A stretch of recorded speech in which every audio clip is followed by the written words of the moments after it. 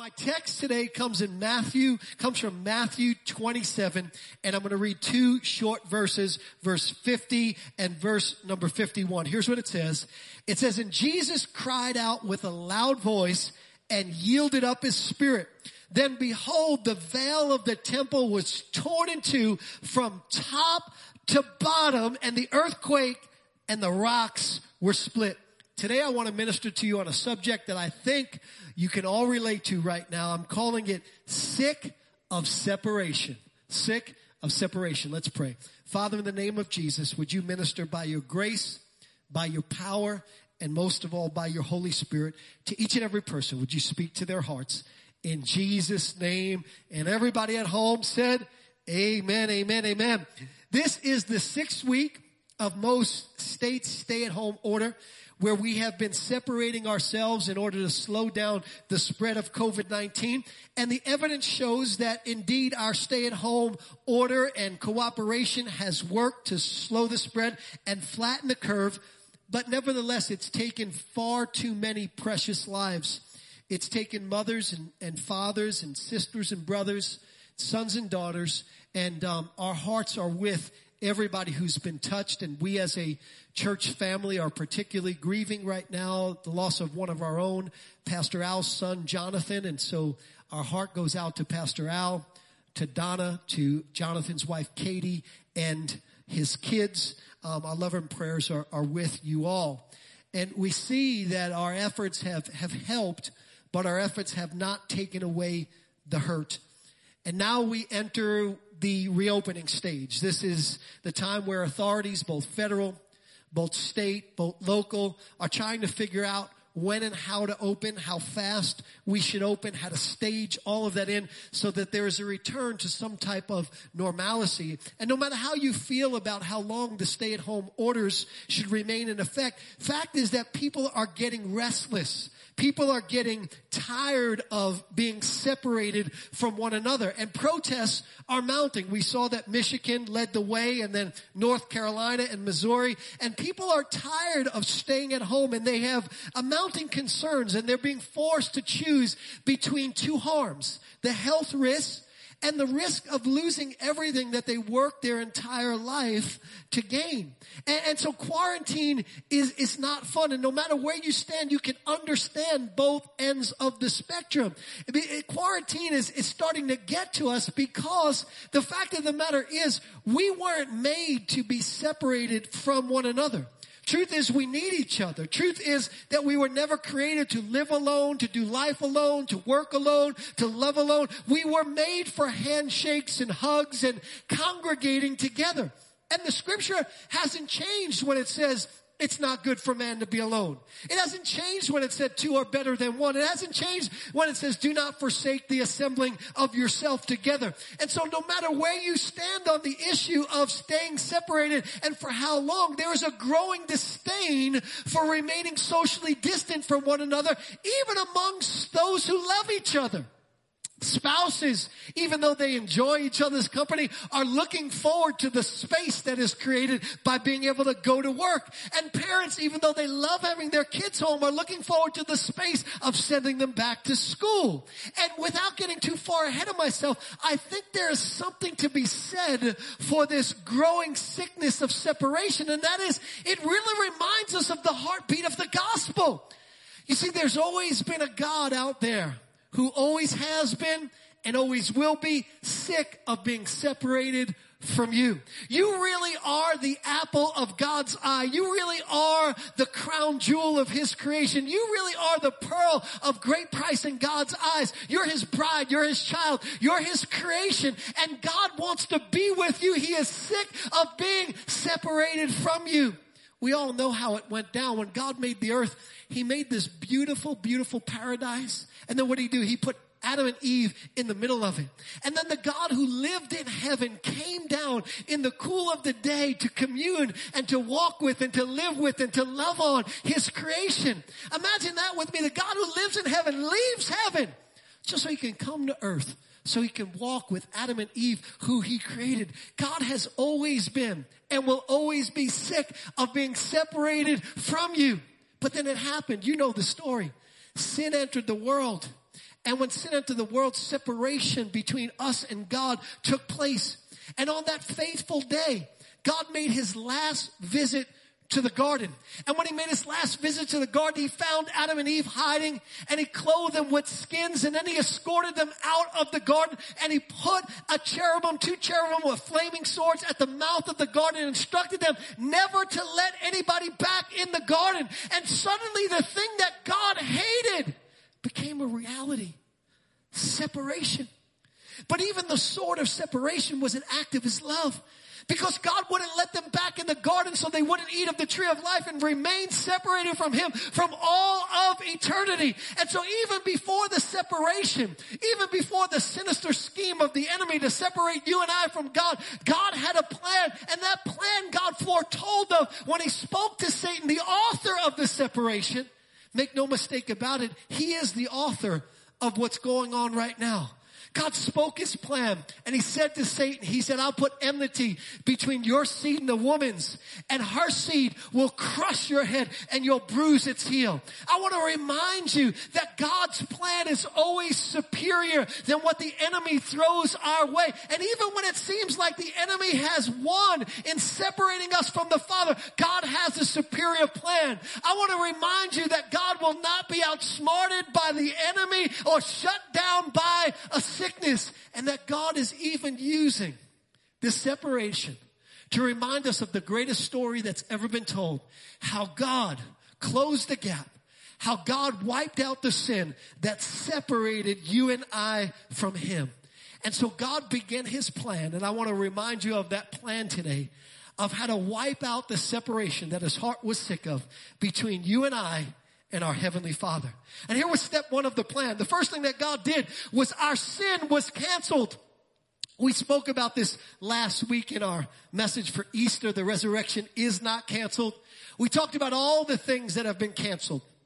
Handshakes and haircuts and workouts and sporting events and concerts and Broadway plays and schools and daycares and in-person church services. It kind of reminds me of a meme that I saw on social media.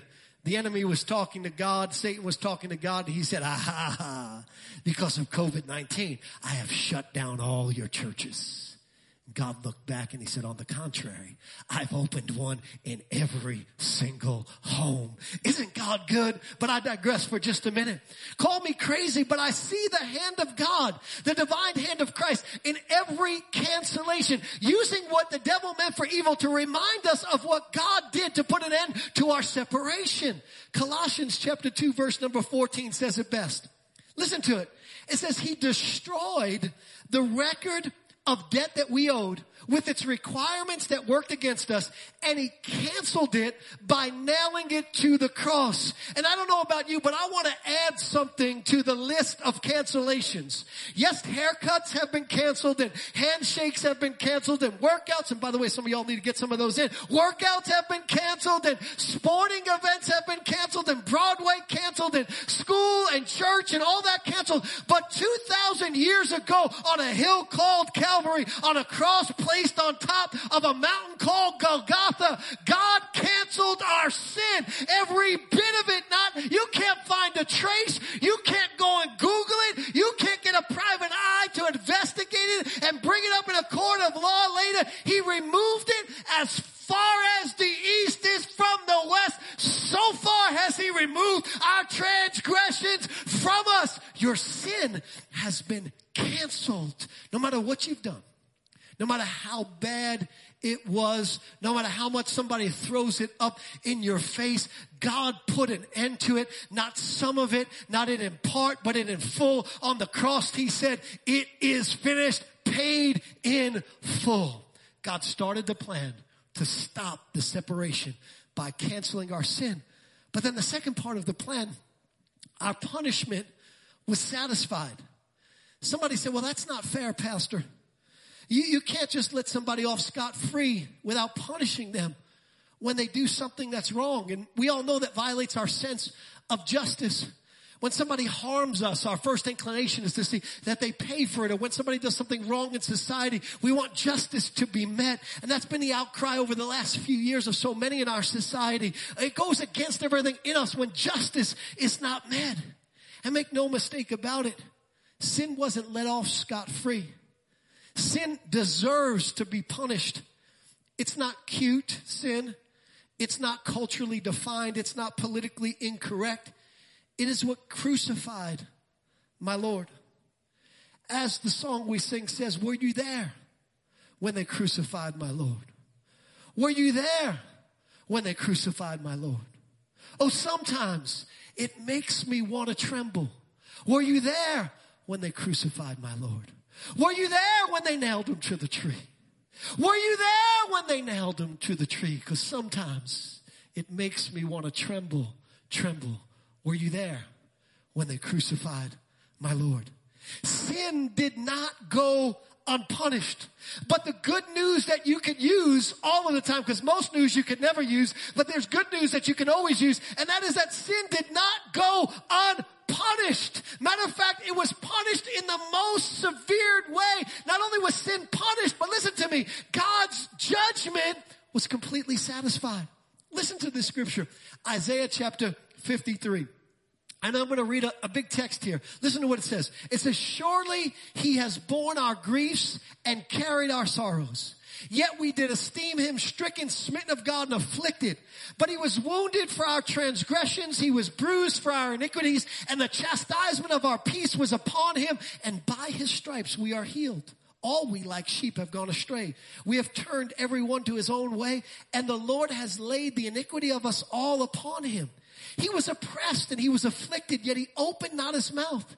He was led like a lamb to the slaughter, and as a sheep before his shearers, he was silent. So he opened not his mouth. He was taken from prison and from judgment. And who will declare his generation? For he was cut off from the land of the living. For the transgressions of you and I, he was stricken. Listen to this. Yet it pleased the Lord to bruise him. He has put our grief upon him. When he made his soul an offering for sin, he will see his seed. He will prolong his days, and the pleasure of the Lord will prosper in his hand. And here's the verse. He shall see the labor or the travail of his soul and be satisfied. Sin was punished in the worst possible way. The Holy Son of God was punished in our place with the complete wrath of God being put and poured out upon him. A wrath that was so great that it caused Jesus to shout out on the cross, my God, why have you forsaken me? But here's the good news. Sin was not just punished. Judgment was satisfied. The word satisfied in Isaiah 53 is an interesting word. It's the strongest of all words. It doesn't mean just like, you get a satisfactory in school, like, satisfactory or needs improvement. It's not that kind of satisfied. It comes from the Hebrew word which means to be satiated. To eat so much that some of you understand what this is like being in quarantine. To eat so much that you cannot think about another bite of food because you'll throw up all over the place. And when the Bible says God will see the travail of Jesus' soul and be satisfied, here's what it means. It means God cannot think of even this much more judgment because of the judgment that was poured out upon Jesus. People say this all the time. They say, you know what? God is punishing the world with the virus. And I point to what Jesus did. I point to this verse and say, yeah, but that can't be. Why? Because God saw the travail of Jesus' soul and was satisfied. Judgment satisfied. Sin completely punished. Why? Because God was sick of the separation. See, under the old covenant, God was separated. He was distant. And years and years and years and years, all of a sudden, he said, I'm sick. I got to stop it. And so what does he do? He cancels our sin. He satisfies judgment. And then number 3, check this out. He quarantines the curse. Our curse was quarantined. With sin and separation came a curse. The curse of the law was poverty, sickness, and spiritual death. All very, very infectious, all highly contagious. And God said, before I can put an end to separation, I've got to quarantine the curse. And the way that I'm going to quarantine the curse is I'm going to put the curse that is infectious, that can pass upon everybody, on one person. I'm going to put it on my only begotten son. And then I'm going to leave him quarantined for 3 days and 3 nights. Did you know that the Jewish people believed that after 3 days of being dead, you couldn't resurrect anything anymore? It's interesting to me that Jesus was dead for 3 days and 3 nights. Why? Because God was saying, I'm going to make sure that curse that I put on him can never, ever come back again. That curse was quarantined. And then you know the rest of the story. After 3 days, what happened? The stone was rolled away and out Jesus came. And many of us think that that tomb was left empty. But I want to correct that theology. Our tomb was not left empty, because in that tomb remained our fear. And he left in that tomb our depression. And he left in that tomb our anxiety, and he left in that tomb our poverty, and he left in that tomb our sickness, and he left in that tomb our spiritual separation from Almighty God. The curse has been quarantined. The tomb Jesus walked out of, but everything that was against us remained there. God said, I'm sick of the separation. And so because God had canceled the sin, and because our punishment was satisfied, and because the curse was quarantined, guess what God did next? God destroyed not the social distance, but the spiritual distance between him and us. Look at what our text says, Matthew chapter 27, verse number 50. And Jesus cried out with a loud voice, and he yielded up the spirit. And then behold, the veil of the temple was torn from top to bottom, and the earth quaked, and the rocks were split. And when I was looking at this, I prayed. I said, God, help me to get this across. Underneath the old covenant, underneath the covenant that we call the old, sin was not canceled. Judgment was not satisfied. The curse was not quarantined. And so God limited his presence to a place in the temple called the Holy of Holies. And this is where, among other things, the Ark of the Covenant and consequently the mercy seat of God, which was on top of the Ark of the Covenant, were contained. And once a year on Yom Kippur, the high priest and only the high priest would enter into the Holy of Holies to offer a blood sacrifice where he would sprinkle the blood of an animal on the mercy seat of the Ark of the Covenant for the sins of the people.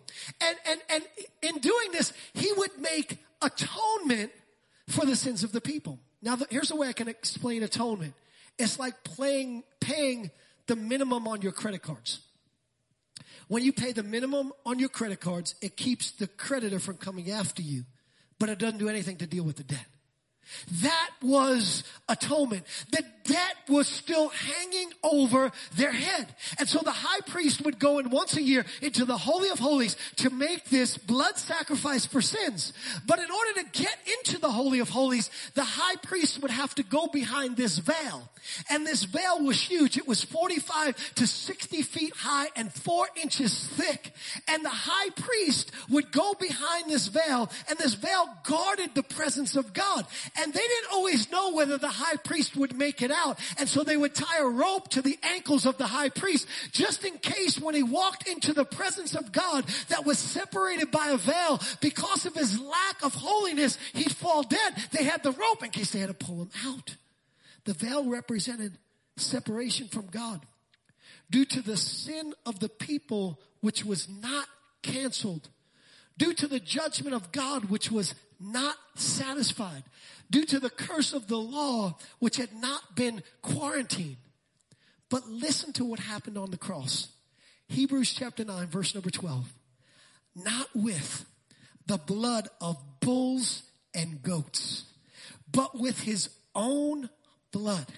He entered into the most holy place once and for all, having obtained eternal redemption. What does that mean? It means that Jesus through his death on the cross, was both the high priest and the sacrifice. It means that there was something different about the blood of Jesus. It wasn't the minimum on the credit card. Jesus' blood went into the Holy of Holies and paid the entire balance. It wiped away the debt once and for all. And when Jesus went into the Holy of Holies and sprinkled his blood on the heavenly tabernacle, on the mercy seat in the very throne room of God, the significance of that sacrifice showed up in the earthly tabernacle. How so?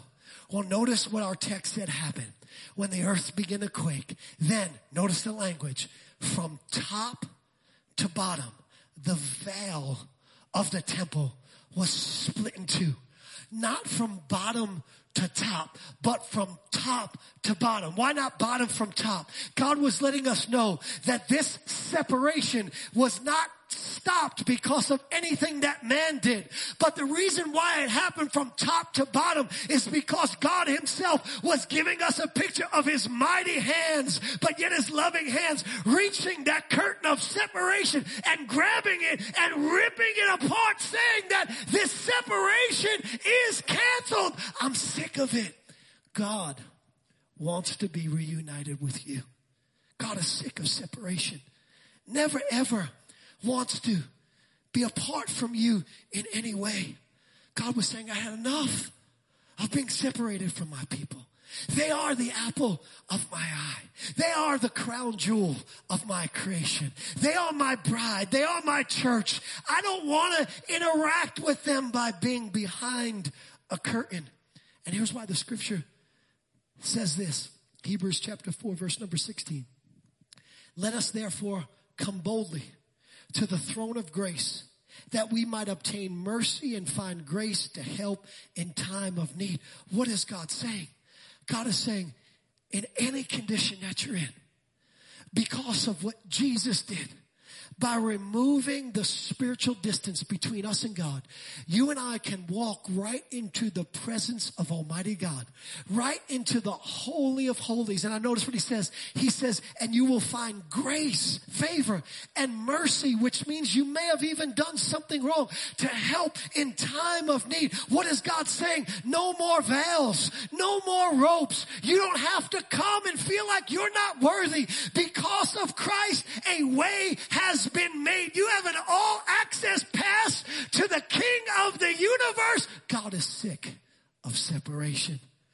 And then because sin was canceled, judgment was satisfied, the curse was quarantined, and spiritual separation was destroyed. Number 5. 5 because 5 is the number of grace. Last point. Life was reopened. That's the stone being rolled away. That's Jesus being the resurrection and the life. That's Christ coming to triumph over the enemy, stealing, killing, and destroying with eternal and abundant life. And when the Lord gave me this, the Lord told me, tell them they are never unemployed.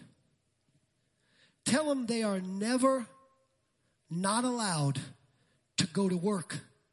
What do you mean, Pastor? In John's gospel, there's this little story. It's about a man that was born blind, and the disciples, they asked Jesus, they said, who has sinned? This man or his parents, that he was born blind? The question is preposterous, because how can somebody sin even before they're born? And so Jesus answers in such an amazing way. And I think his answer speaks to everything that we're wondering right now. He says, you're asking the wrong question.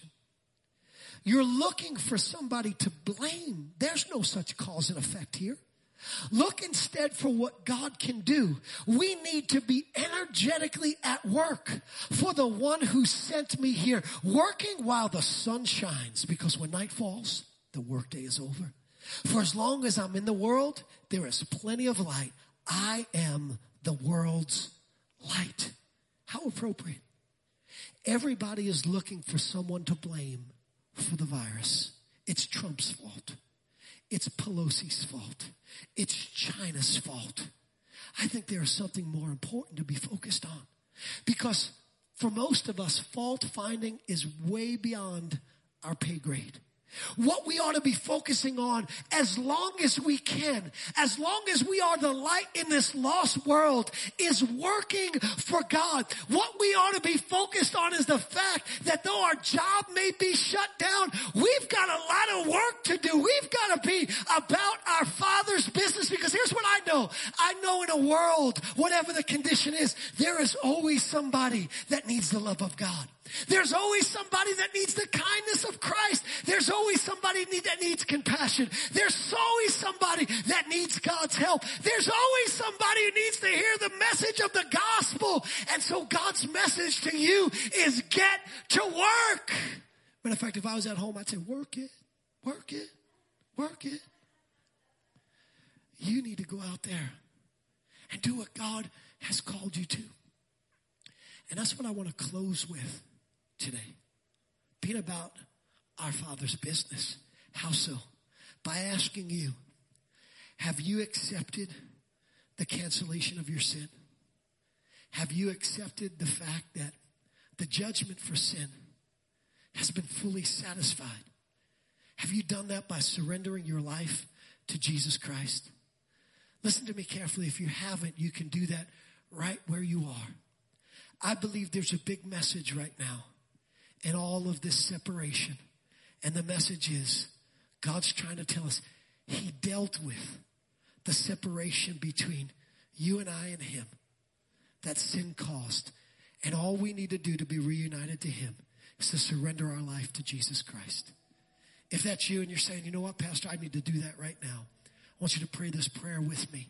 It's a simple prayer. Just say it like this. Heavenly Father, today I give you my life. I repent of my sins. I ask you to forgive me. And I make Jesus Christ my Savior and my Lord.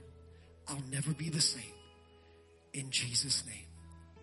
If you prayed that prayer for the first time, the Bible says all your sins have been washed away. You're right with God. The help of the Holy Spirit is now entering into wherever you received Christ from. He's going to walk with you. He's going to talk with you. He's going to guide you through life. And we want to know about it. If you made Jesus Christ the Lord of your life, this is important to us. It's also important for you. Click the raise your hand button on the screen if you're watching on Church Online. If you're watching on some other platform, type the word Jesus in the chat, because we want to reach out to you and help you in your journey with Christ. Thanks so much for watching, but don't just stop there. Click the Watch Live button in the description below to join us for Faith Church Online every Sunday morning. And while you're there, you can set a reminder to come back Sundays at 9 and 11. If you'd also like to learn more about getting involved here at Faith Church, you can click the Connect button. And be sure to subscribe to this channel so that you don't miss a single video, and maybe even share it with a friend. Thank you again for watching, and as always, remember, with Jesus, you are destined to win.